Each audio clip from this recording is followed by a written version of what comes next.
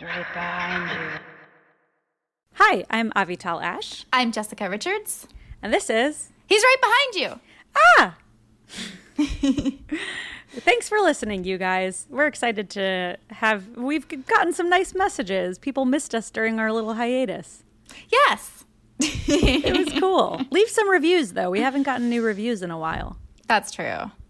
But it's nice to be doing these again. Yeah. Gives us some purpose in a very rough time. Yeah, it's not getting better. I got jury duty. Me too! Really? Yeah. Should we tell each other our dates and cut it out of the podcast? Yeah, that's what we should cut it out. But I first got it for July, and then I asked for an extension. Oh, I kept mine because Oh, I'm man. hoping that they cancel it due to COVID. That would be good. You know, the cases are going up, so Jessica Fingers crossed her crossed. fingers Yeah. for Americans to die so she can get out of jury duty. no, I'm just saying. I'm kidding, just saying. I'm kidding. I've lost my job. I've been on hiatus. Lots of horrible things are happening. If one good thing could come out of this, Yeah. like me not having to go to jury duty, that would be Yeah. great. Because It I'm also- way too anxious for jury duty. Yeah, and it seems really dangerous. Like, Amir and I have been so careful, and we're not seeing anybody, and we're totally isolating, except for, like, the occasional supermarket run with masks. And it's like to be surrounded by a jury all day seems, in a public space, indoors, seems really scary. Yeah, I hope I'm not on it. Yeah. Today we're doing Night of the Living Dead. Jessica chose it. I had never seen it. I know. I hope you liked it. I did. I mean, the punches were very bad. Like, whenever somebody was hitting somebody, I was amazed at how unbelievable it was. There were, like, a few moments where someone's punching, and you can, like, see them punch the ground next to the person they're pretending to hit. And I'm like, this is distracting. But I liked a lot of it. With everything going on since Memorial Day, and we're in currently the biggest civil rights movement now in our history, that this movie has a lot of relevant things to say. And it's one of the first horror movies, if not the first horror movie, to star a black person. Yeah, I read that George A. Romero, when they asked him about it, he said he just gave the best audition. Yeah, it was written for a Caucasian. Yeah, or at least, like, not specifically. Like, it wasn't Yeah. specifically written for a black man, but it was just written as a human Well, I being. think he was going to give it to a friend. Like, he had a friend in mind for it, and then this guy gave the best audition, Dwayne Jones. That's cool. When you say, and this might sound stupid, but when you say we're in the biggest civil rights moment in our history, well... Oh, I say it because compared to the 60s, which were the civil rights movement, more people are participating in marches now than then. Okay. And is that, like, is it more people even proportionally, or are we just a larger population now? Well, I know that there was one day at least where there were marches going on in all 50 states, and that had never happened before. Oh, cool. Yeah, that's awesome. So it's reached out, you know, people that maybe in the 60s weren't marching are marching now. Well, not those same people, but those states. No, but the the idea that, like, you know, people that maybe aren't directly impacted as much and who normally can look the other way, people like us, because we're white, you know, who can kind of, like, overlook this because life is hard and we all have problems, whatever. We're all stepping forward to say, no, we should stop what we're doing and give a shit. Yeah. It is a weird thing. I do feel like I'm white in that I benefit from white privilege. Like, I read as not a minority, but I also look very Jewish and have, like, had some anti-Semitism, which isn't fun. And there's a lot of that, like, trending today because a few people, so it's like a weird thing because Judaism I always thought of as a religion, but it's also an ethnicity because your DNA can tell you if you're Jewish, which seems to not make sense. But anyway, yeah, I do feel like I don't feel so separate because it's like, I feel like anytime you're coming for any minority, I'm not safe either. And not that it should be selfishly motivated, again, back to that. I have daughters, so I give a shit about women. We should give a shit about people just because they're people and we have hearts. But I do also feel like, not that this exactly is my fight, but it's also my fight. Like, it never ends with just targeting one type of people. Right. Yeah.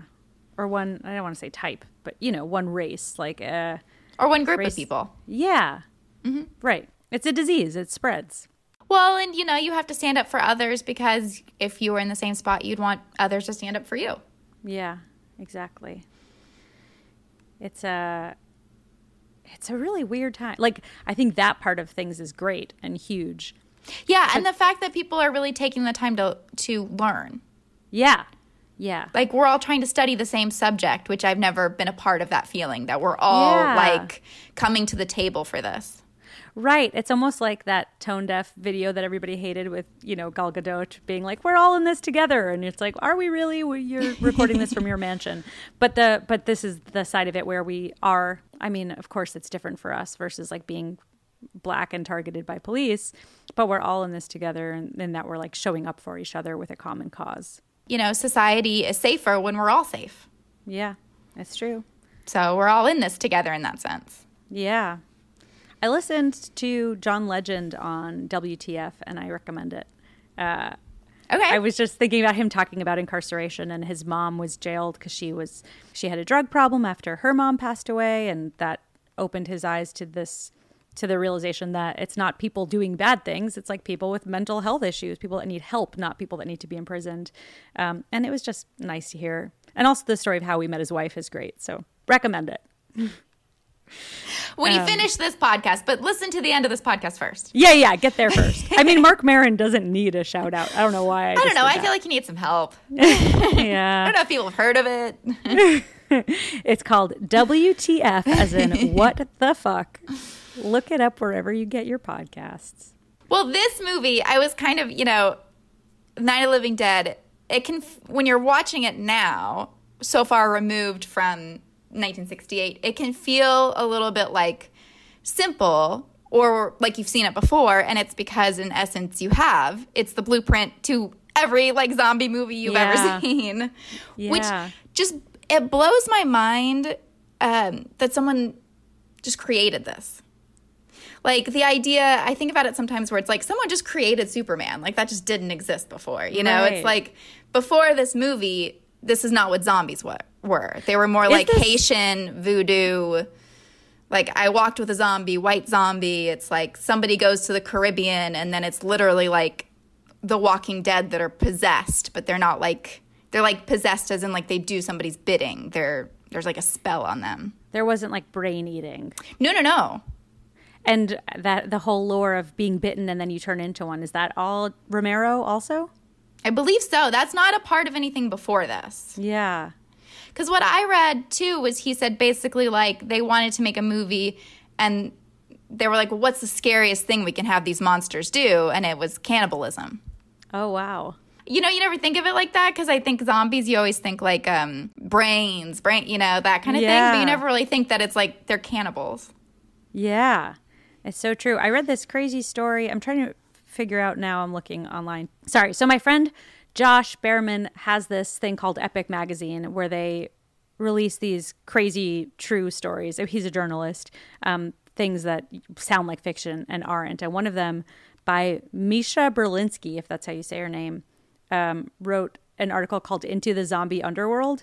And it's specifically about, it's basically like slave trade where people will, quote unquote, die and be buried, and then other people will dig them up. And it's very like, it makes me think of Romeo and Juliet, like where they're not dead, but they're injected with something that makes them seem dead. And then they dig them up and then have them be their slaves. Yeah, that's basically like what it was. Yeah, it's insane. The example that she gives, I'm just looking at the beginning of the article, somebody called, I don't know how to pronounce her name, Nadathi Joassaint, a 26-year-old Haitian beauty. Somebody called her out of her house, and when she came back in, she collapsed and died. There were no visible wounds. And then, you know, people turned them into a quote-unquote zombie. And like you said, have them do their bidding. But in this case, it wasn't so much having them do evil so much as just like having them be their personal slaves because they go sort of brain dead and can't remember who they were or where they came from. Right. They have no personality, no free will. Yeah. They're just Crazy. bodies. Mm-hmm. That to me is almost scarier. Well, not if you're not there. If you're gone, what does it matter? If you're not, it's scarier if it's like, I don't want to spoil Get Out, but I think Get Out is a scarier where somebody's home. Right, where they're like partially there. Yeah, where you're trapped. But I think even as the zombies, they're, or like the real, like the Haitian zombies, they're partially there.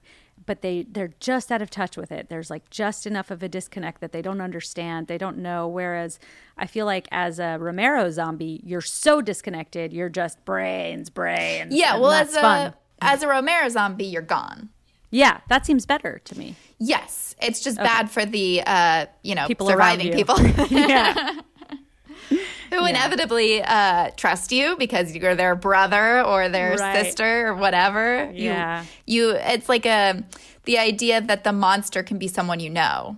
Which feels very It Follows, too, which we've done on this podcast. Totally. And that's the scariest moments are when it shows up as someone you know. Mm-hmm. Okay, so we open in this cemetery. Or brother and sister. I couldn't tell at first. Yeah, it was brother like and halfway sister. through the movie that I was like, they're not a couple?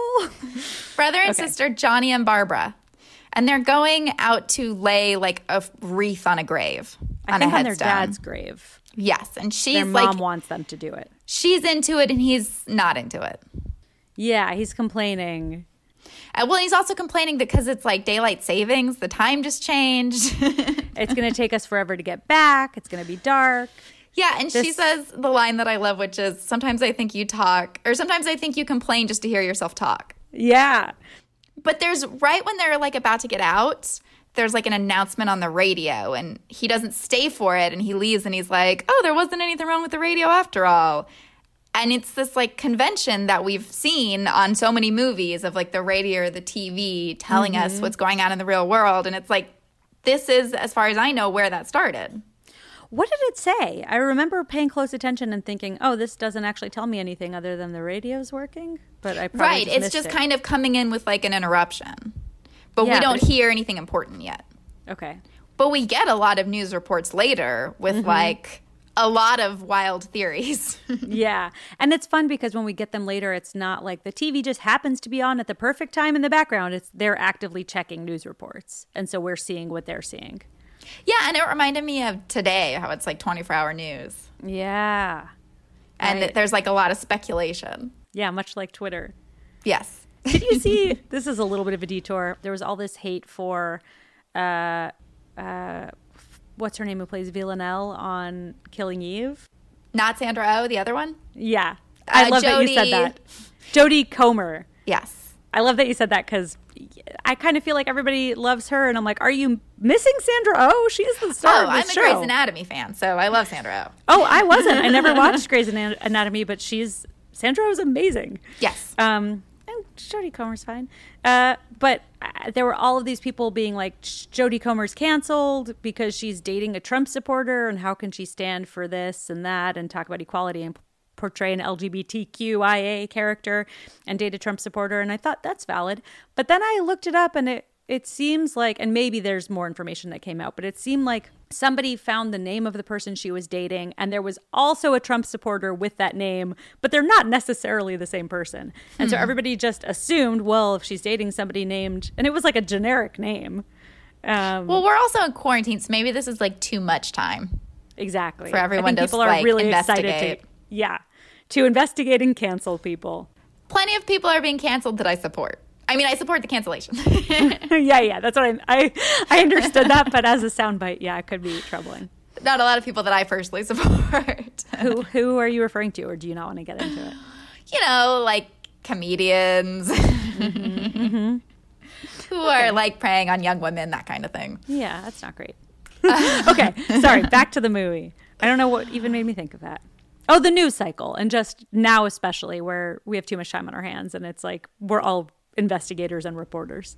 Yeah, and I like in the beginning, there's like kind of a switcheroo with who is the protagonist of this movie. Yes. There's a couple of them, I think. Yeah, because at first it's like, you know, is it Johnny, is it Barbara? And then, I mean, it becomes clear that it's Barbara because we lose Johnny. Yeah, but for a little bit I thought Johnny might come back. But I know, and he was great. I thought he was like really fun to watch. I missed him.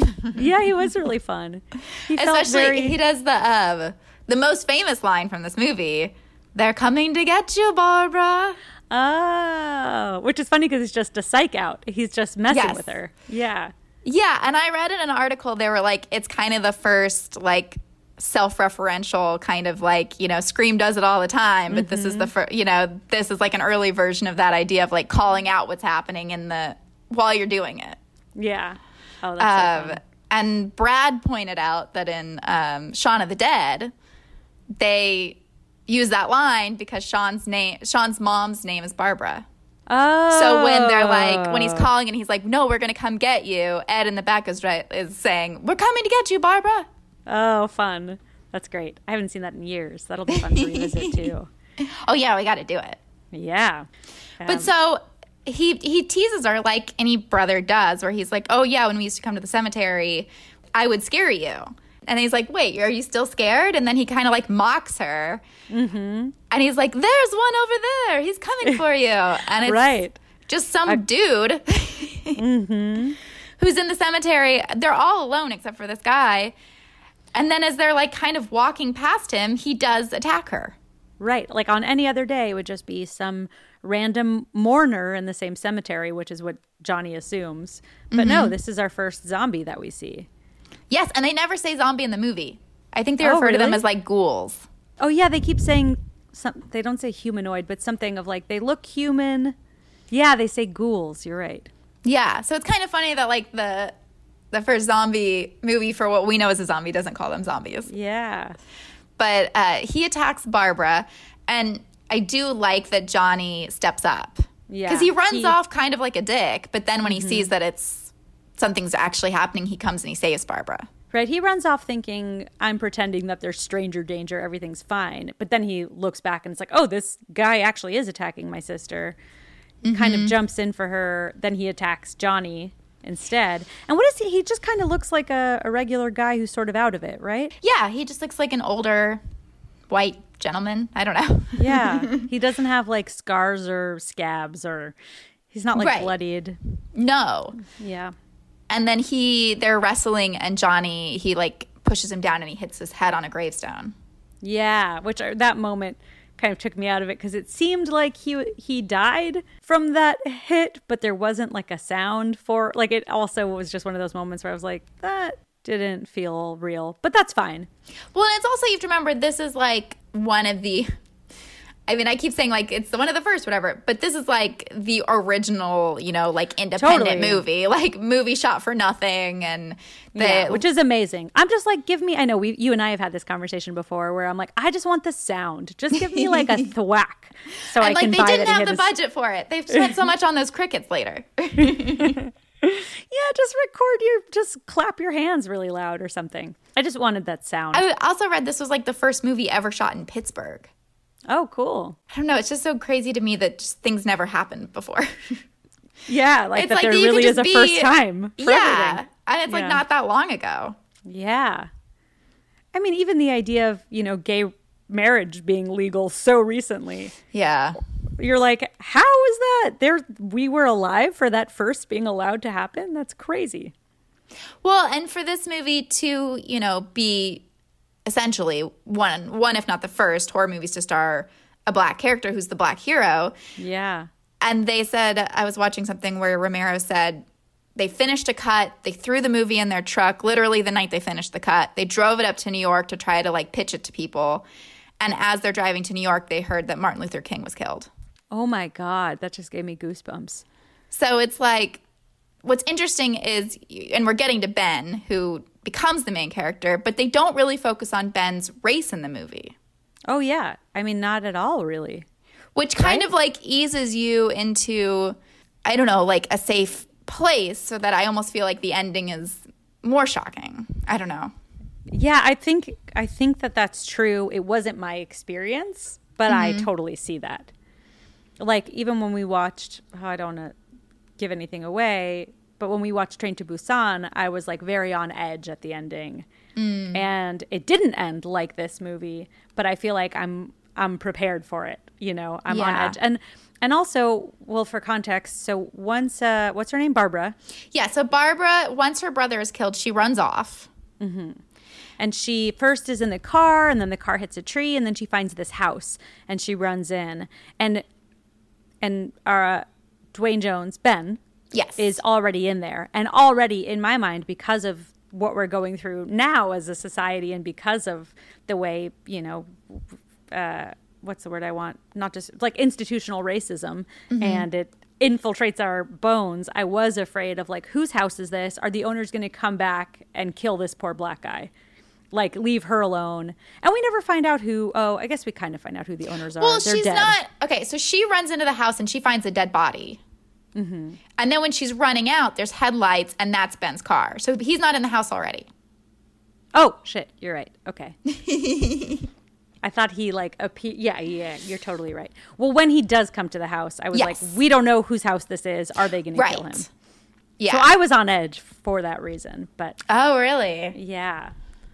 Like let the white lady live, and they're going to attack the poor black guy.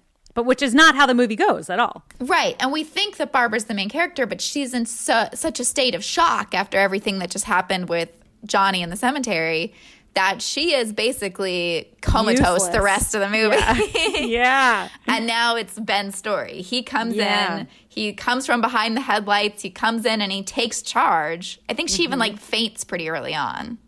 There is that weird moment where he slaps her, which feels not great. Which is a really big moment at the time. Because I did a lot of research on this. It doesn't sound like I did, but I did. Because now I'm like, wait, what did I say?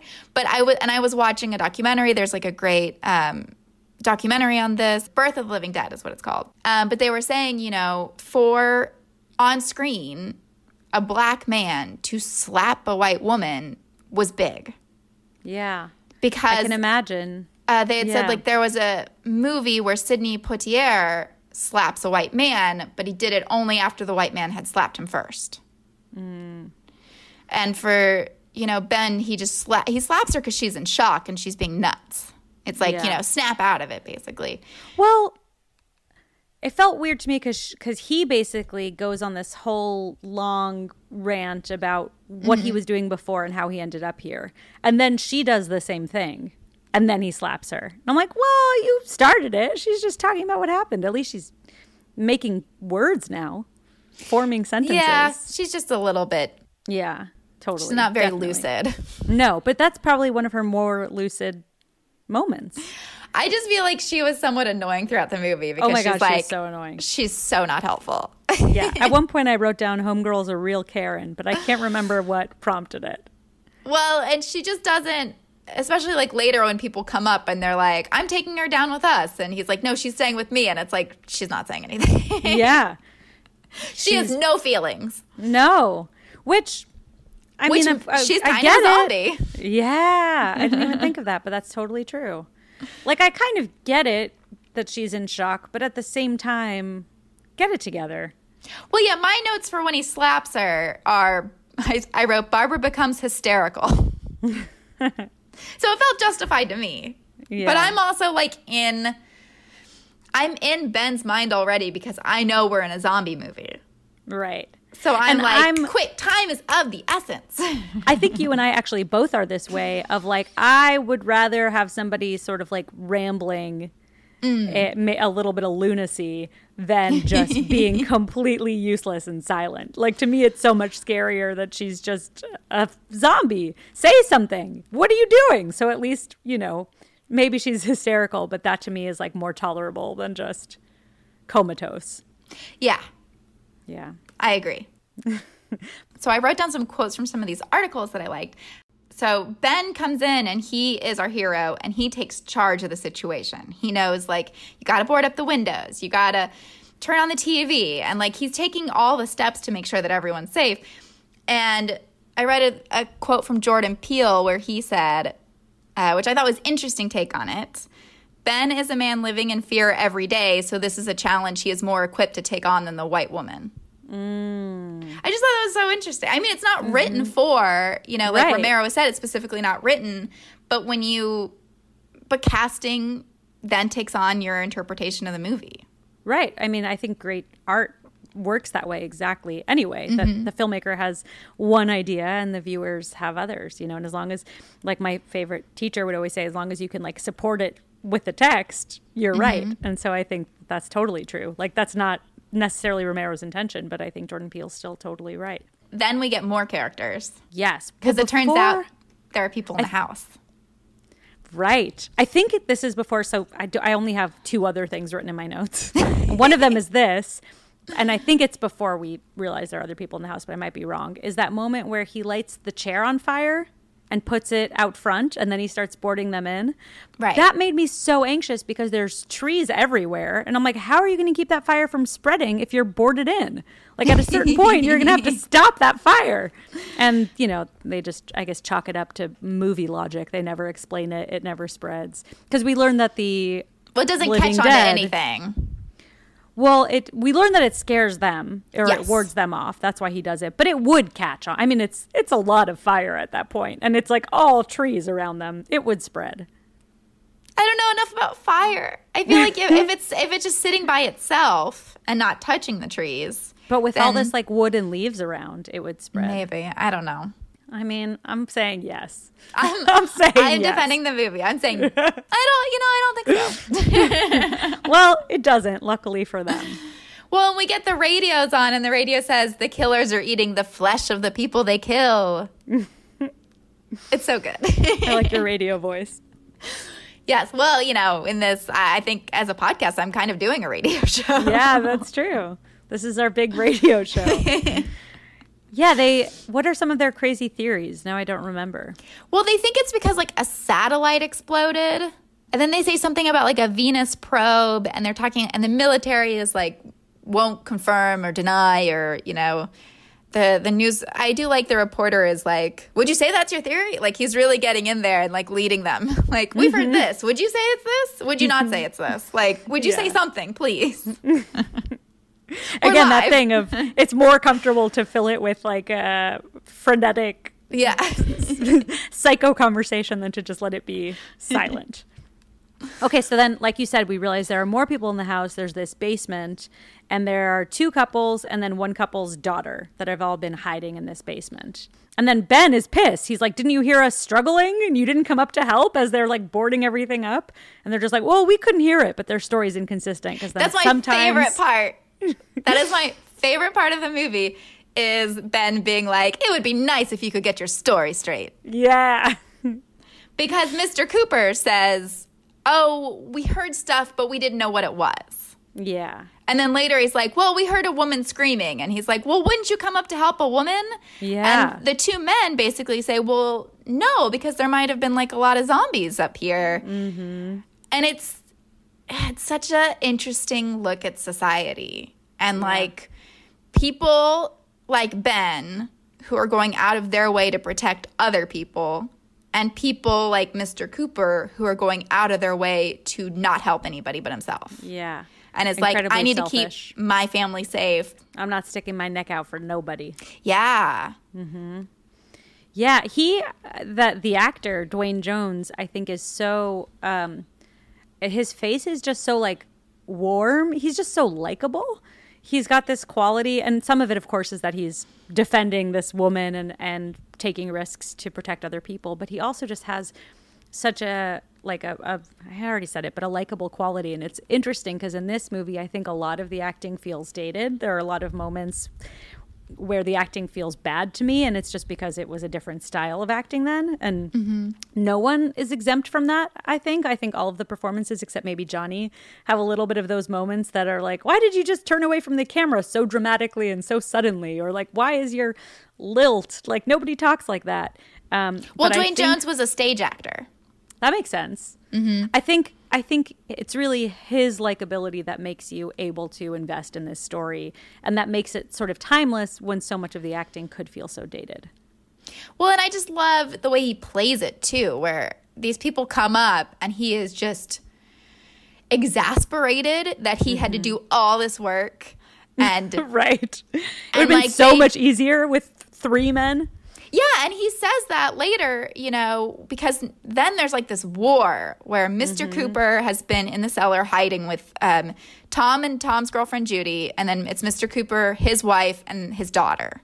And they've all been hiding and in the cellar, and he's like, cool, we got to go back to the cellar. But then, yeah, makes it very like, we go in and board it up, and if you're out here, you can't come in. Yeah, and it's this power struggle between Mr. Cooper and Ben.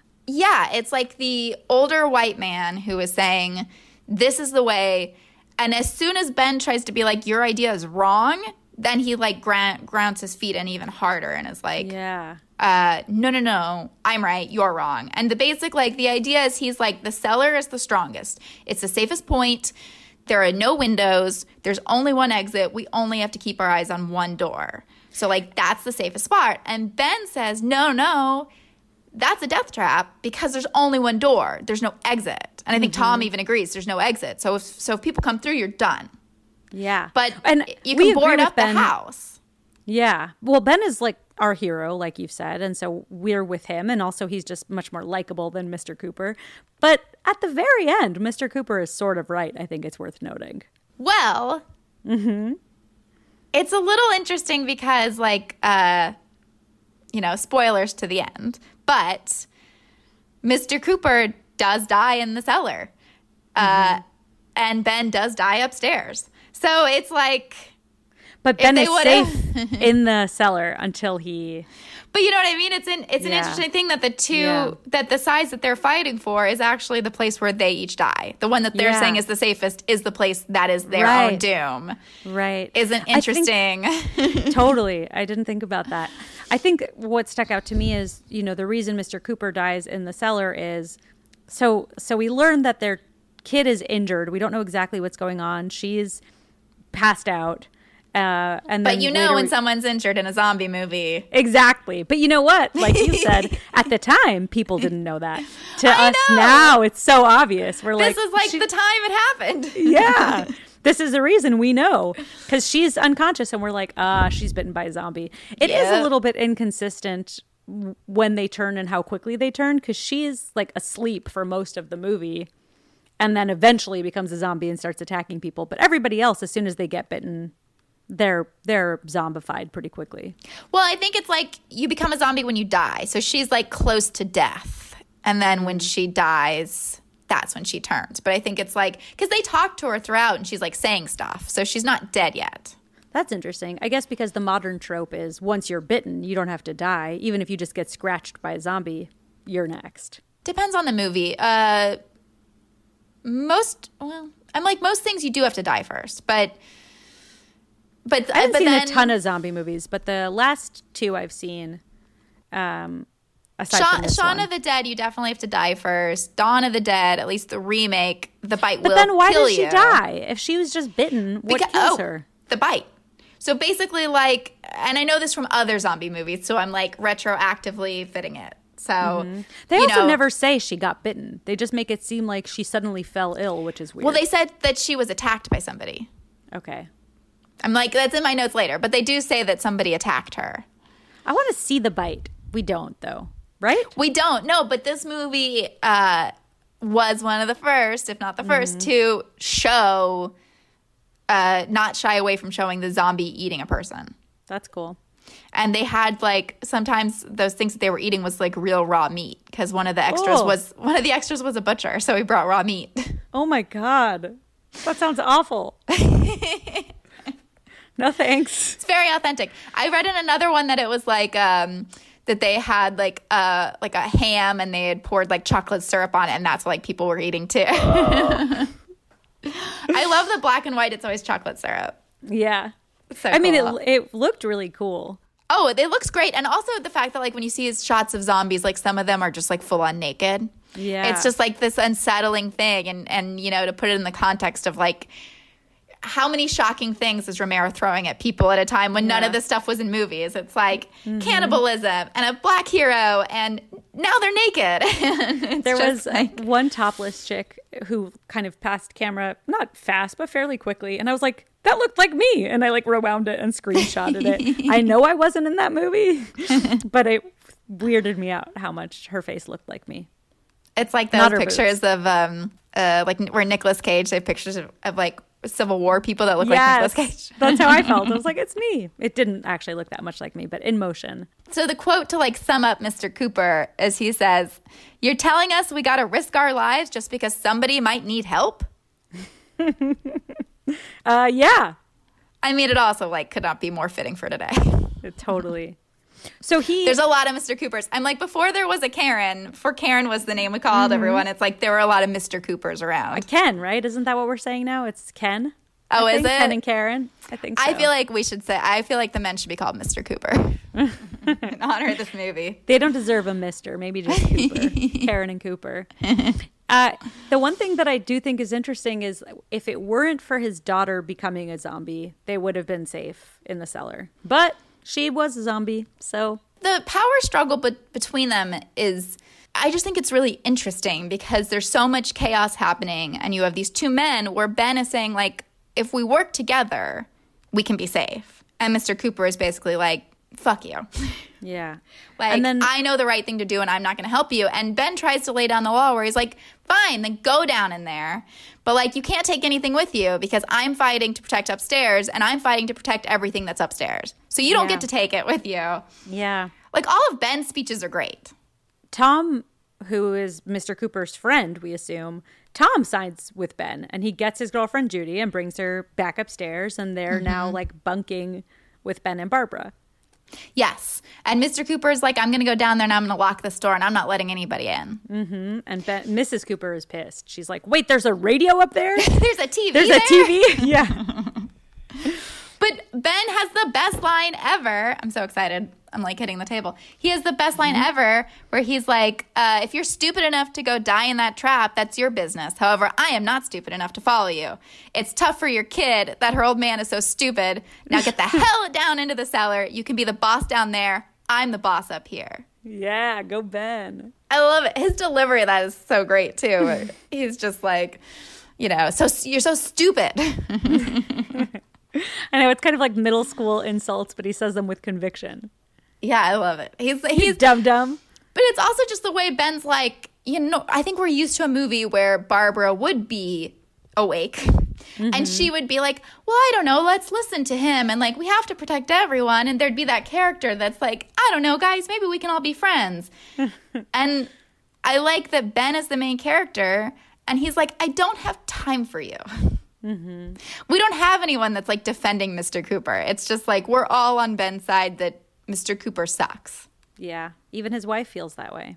I mean, I like that she sort of stands up to him, but it is a bummer in a horror movie not to have a strong female character because I've gotten spoiled and I expect them. Yeah. Yeah. Well, and the wife says when the husband comes back down, she says, that's important, isn't it? For you to be right and everyone else to be wrong. Sums him up. Nailed it. Yeah. I think Ben has that too, though. They both seem to have a lot of ego. But Ben is also more selfless, so it's more acceptable. Yeah, he's saving people. Mm-hmm.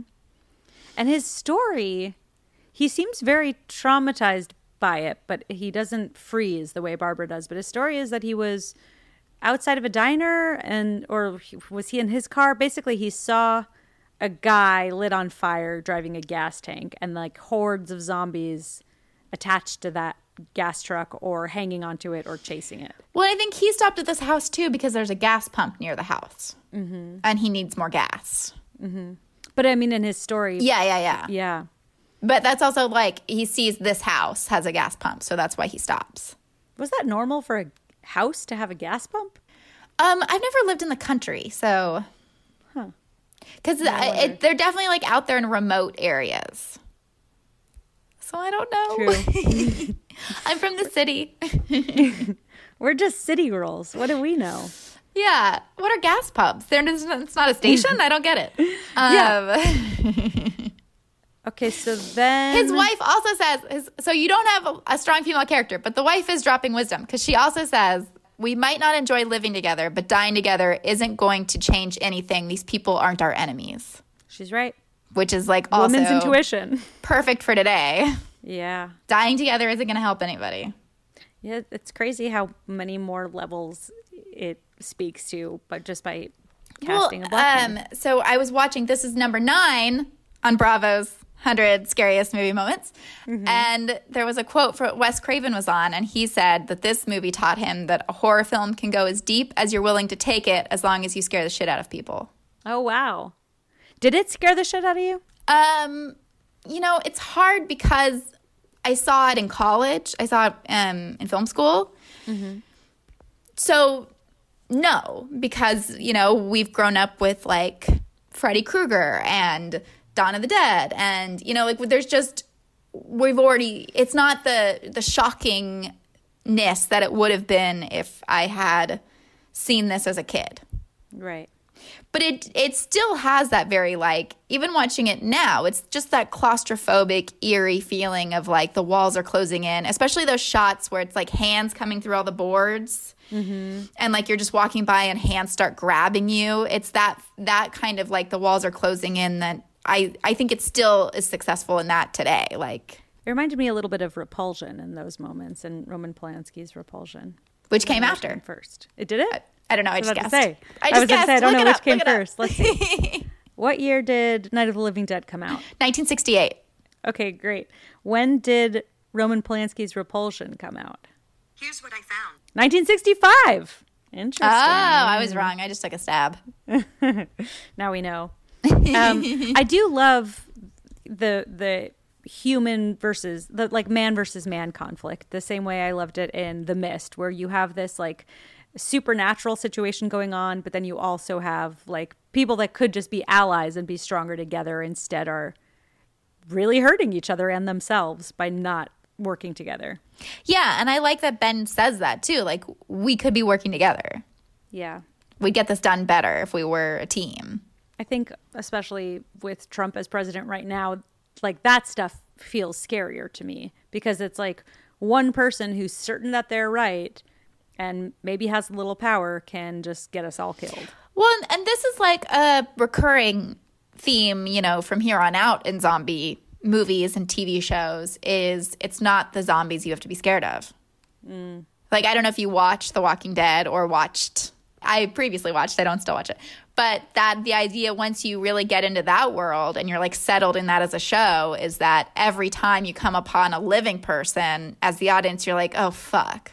This person, cool. Because it's the idea that in order to survive in this world, you have to be scary as a person because it is dog eat dog, and the survivors are the scary ones.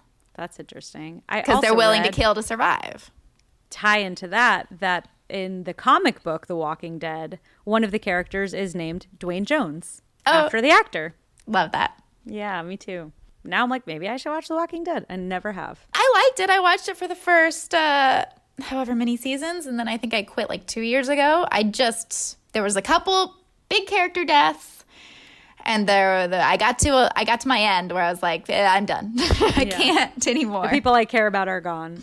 Well, and it was like the way that they did it I didn't respect. Gotcha. Would love to be cast on the show, but anyway. Yeah. Oh, I bet that would be fun.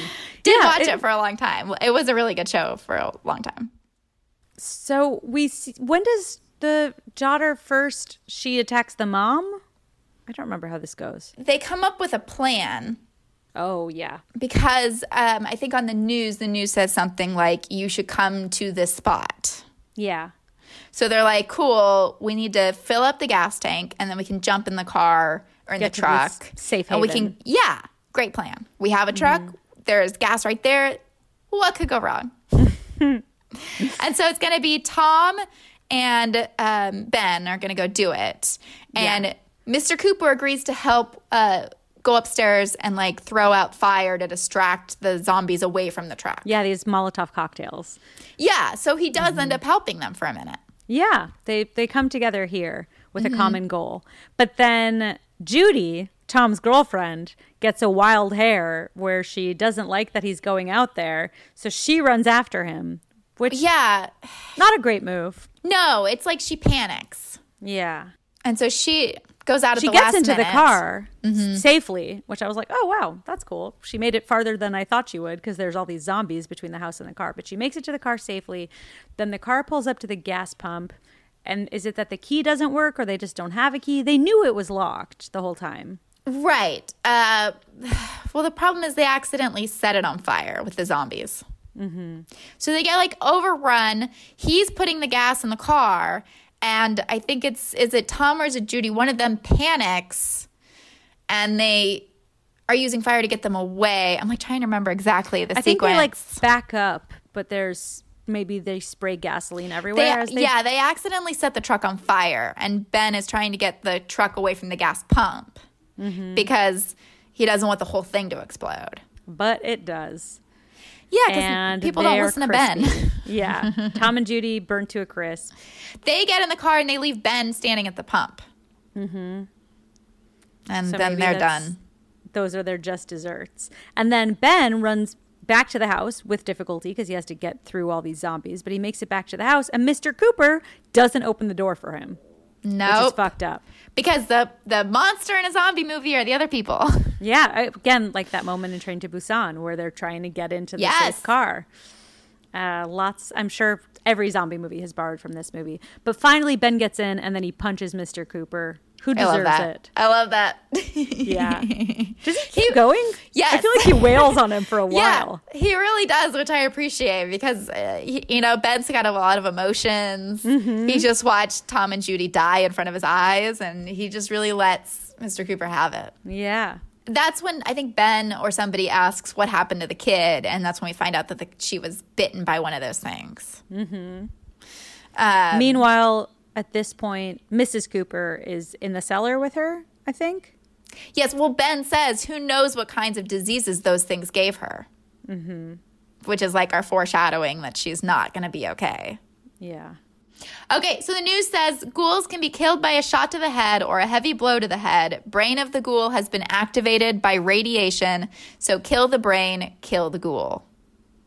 So they do try to give you, like different movies sometimes are like, no, let's not really say what this is. But they do try to give you like something to grab onto as to what is going on, which I appreciate. And that part feels very real. It's like us as even with Corona, there's stuff that we try to grab onto and then it's not real, where it's like, well, if you develop the antibodies, then you can't get it again. And then it's like, well, no, it looks like you can get it again. Or in the beginning where it's like, well, it's only a problem for the elderly. It's really not going to affect kids or anybody young. And then it's like, nope, that happens too. And so it's interesting to see it be conjecture because that's what it would be like. People wouldn't all of a sudden have facts of like, this is how zombies behave. Well, and we get the chief on the news. Mm-hmm. The reporter says, are they slow moving, Chief? And he says, yeah, they're dead. They're all messed up. But there becomes like, and we see it later when we see the chief and all the people coming across the land. Is this just like lackadaisical, if that's the right word, ness at like just shooting these zombies? Yeah, they're very. They're not. They immediately don't see them as people. Yes. So that hesitation that sometimes you have in zombie movies where somebody sees someone that's a zombie and they're like, I can't kill them. That's Johnny or whatever. Right. The people that we see, the chief and the other police and the other people helping the police have no hesitation. Yeah, these zombie killers are not discerning. If you're around, they just assume you're a zombie and they shoot you dead. Which is funny in comparison to like, normally in zombie movies, people have like a little bit of a hesitation and like the zombies look like monsters. And in this one, the zombies look almost normal. Right. Some of them do look normal. Some of them are like missing chunks of their face or their arms, but some of them yet they have less hesitation. Yeah. They're trigger happy. And I think it kind of speaks, he mirrors Mr. Cooper in a way where maybe his intentions are better, but it is like this arrogance about like, I know what I'm doing that makes him he never second guesses himself or like takes a pause to evaluate the situation. He just shoots. It's like shoot first, ask questions later. Well, it's also like every male character is like the hero of their own movie. Mm-hmm. So it's like, I know the right thing to do. No, I know the right thing to do. Yeah. And it's like, this is Ben's movie. But it could have turned out to be somebody else's movie. And we have like lots of options. Right. And the sheriff, I'm sure, like you said, to the sheriff, it's his movie. And he's keeping people safe. And that's an admirable job he's doing. If you assume that everyone you're killing is a zombie, then you're not doing anything wrong. Yeah. But then the power goes out. Oh, yeah. And that's when we get the struggle for the gun. Right. Because Harry gets the gun from Ben, and then they're fighting, and then zombies start coming into the house. And Ben drops the gun to help conceal the house. And, like, Ben is always thinking about, like, the safety of the whole situation, and Mr. Cooper uses that moment to take the gun from him. What do you mean he drops the gun to He drops the conceal. gun because he has to get both hands to push. Oh, right. To push like the planks of wood to keep the zombies out. Yeah, so that's when he drops the gun. And in that moment, it's a great opportunity for them to come together because they're both being threatened. And that's when Mr. Cooper grabs the gun. Yeah, and I like that you get a moment of him thinking about it. Like, not because he thinks it might be wrong, but because he's scared he might not make it. Like, he's scared he might get stopped or that Ben will grab it before he does and then shoot him. So it's like there's this hesitation, but for the wrong reasons. Not out of any morality, just out of fear. Yeah. Well, and then Ben does they fight and Ben gets the gun back. And that's when Harry goes into the cellar. And things don't go well for him. So at this point, his wife's already been bitten by her daughter, right? Yeah, he goes downstairs and he sees his daughter eating his wife. Mm-hmm. But that scene, so I remember being in film school and that scene was like talked about a lot because it was the idea of like, you know, the attack of the nuclear family. Like the kid is eating the parents and like they were not shying away from it. We're showing the gore. Which, you know, to go to like, who's the monster? It's like the monster could be your own kid. Right. It's like you don't know who to be scared of. Right. We need to talk about Kevin as one of my all-time favorites, and that's the scariest. Yeah. Your own kid being a monster. Oh. I was wrong. Maybe he tries to fight her and then she bites him and then he becomes a zombie? I believe Harry goes down into the cellar. I think he trips or something. He dies first and then... Wait, who's Harry? Mr. Cooper. Mm-hmm. And then Helen goes downstairs and sees her daughter eating her husband. Okay. Yeah, so just like a warning to the listening audience, we both watched this movie before July 4th, and we're going to do this episode, and then decided to do an emergency Jaws episode, so we haven't seen it recently. So our memories are foggy. This is like Audition all over again. I know we can never push it because then we're like, what happened? I know we have to like immediately watch the movie and then record. But look, both of the parents die and the girl dies. One of the parents sees the other one Cooper eating. family bites the dust, and that's that. Yes, one of the parents sees the kid eating the other parent, which is great. And then soon they're all dead, or at least zombified. Yeah. Okay. So yes. Helen goes downstairs, sees her daughter eating Harry. She falls, and then the daughter kills her with, I wrote, a trowel, which I think is like a spade. Yeah, for which anybody I think is who what she's also holding. doesn't know what that is. Just picture a spade. Guys, if you don't like how we're doing this movie is free on YouTube, and I recommend watching it. Nice. You also, have you some sort can of cut confusion. it to make us sound better. If you just cut out all that hemming and hawing, and your last bit works. I'm going to do my best. Yeah. But then the zombies overwhelm the house, and they're coming in, and we see Johnny as one of the zombies, which I love that he is amongst the horde. You know, I was looking for him. I didn't see him. I didn't recognize him. Yep, he comes and carries Barbara out. I didn't realize that was him. Yeah, How he's did I in that not recognize horde. him? I don't know, because he looks like another actor to me, and I can't think of who, but like he looks very familiar, like someone from the 80s or something. Yeah, same for me. I feel like he feels like someone from the 70s to me, which is very close, but I can't place who. Like he's almost like a James Spader type, but that's not who I'm thinking of. But it's somebody like that. He reminds me of someone like British with bad teeth that I can't place. Yeah. If you know who he looks like, message us. Yeah. Please. I'm dying to know. But so then we lose Barbara, and now we're just down to Ben. And then he goes into the cellar because the zombies at this point have made their way into the house. Yeah, and he then the barricades sheriff himself down into the cellar, and he waits it out. Mm-hmm. And then the next day, we see that... Oh, well, also when he's down there, Harry comes back to life, and he has to kill Harry. Oh, yeah. Which I'm sure he doesn't mind. Yeah, there's no hesitation when he shoots him in the head. Long overdue. And the music is really great in that moment, too. And then Helen opens her eyes, and he shoots her, too. I do. There's just, like, the taking out of the people. Yeah. Which is great, too, because, like, you know, whenever someone's stuck in a room where there's dead bodies, you're like, you should just kill them all. They're all going to become zombies. And he does that. And then Anyway, he's all alone now in the basement. then you see the zombies upstairs, and they look almost like they're having like a shuffle dance party. They're like kind of swaying from side to side, milling about. It's all they wanted. Yeah. They just wanted a discotheque near a gas pump. And then in the morning, the sheriff is killing zombies indiscriminately. Yeah, and they they're make kind their of way. like, they've got dogs with them, which Desi, my dog, was going crazy at that part. Because whenever course. she hears a dog barking, she's like, who is that? But they're like kind of scouring the land like as a team, kind of like you do when you're like doing a search for a missing person. And everybody they see, they're just shooting because they're assuming that they're all zombies. Which and makes me feel tremendous dread. I'm like, Ben, stay in the fucking cellar. Just stay in the cellar. But he doesn't know what we know, which is they're not thinking twice. Yeah, he hears helicopters and he hears the dogs and all that, and he thinks it's the end of the movie. It is the end of the movie. So he comes out, and the sheriff is there, and they see movement in the house, and they just shoot. And that's the end of Ben and the end of Night of the Living Dead. And then we get a lot of shots of them, you know, they're like happy and, you know, essentially high-fiving that. And then they drag his body out, and we see that. And they put his body on the pile, and we see that. And it's just like shocking. Yeah. You know, just the fact that it's like the credits are rolling and it's just his body on the pile with everybody else.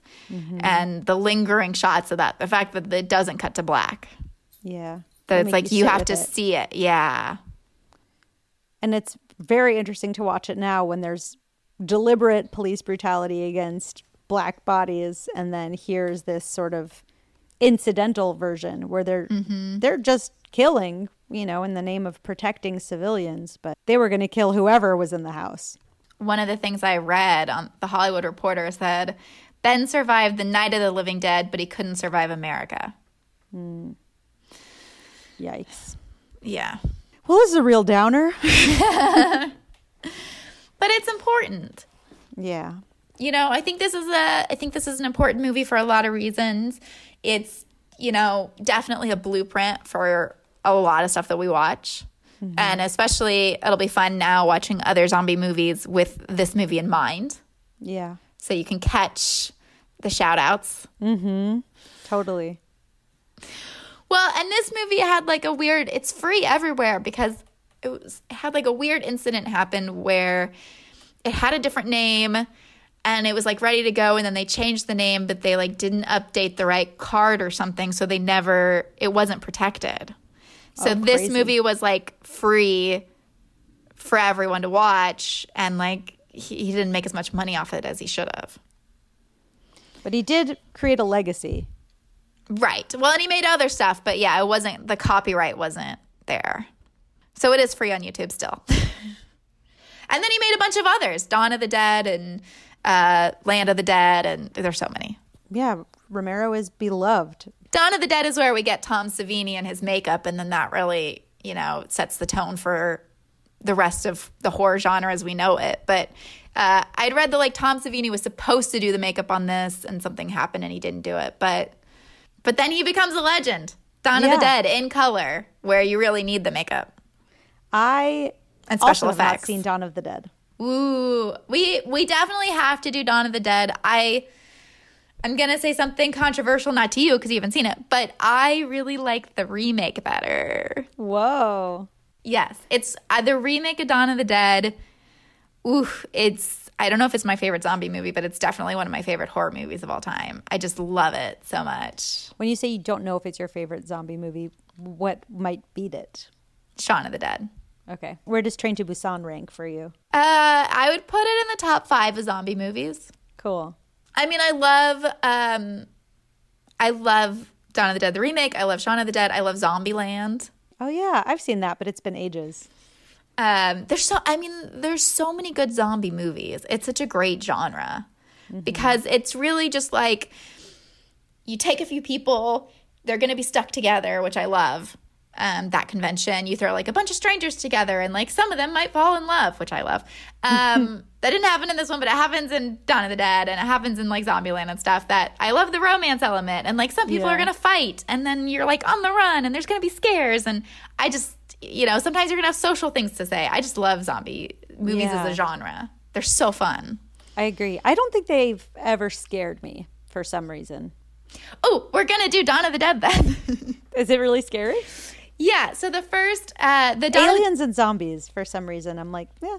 Dawn of the Dead, the remake, is like a super quick story. But I was not super interested in seeing it at the time. I just didn't really know what it was. And then I remember MTV did a thing where they were like, we've got the first 10 minutes of Dawn of the Dead and we're going to air it after whatever show.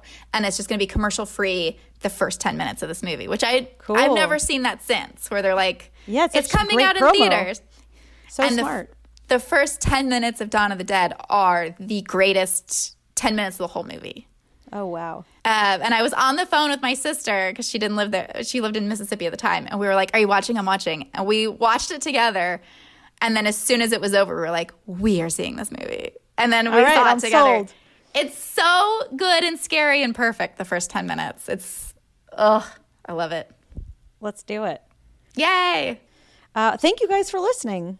Yes. Let us know what you think of us and horror movies and the current political climate and what you saw reflected in Night of the Living Dead, and if there's any movies you're dying for us to talk about. And if you can figure out who Johnny looks like, I would appreciate that. Because it's driving me crazy. Yeah, now I'm thinking about it. He definitely reminded me of someone too. And weirdly, all I can think of is Austin Powers. Not specifically Mike Myers, but Austin Powers. And I'm like, it's not quite it. It's close. Oh, you know who I think he looked like a little bit is the brother from, at least for me, this is clicking. I don't know if it will for you. The brother from I Start Counting.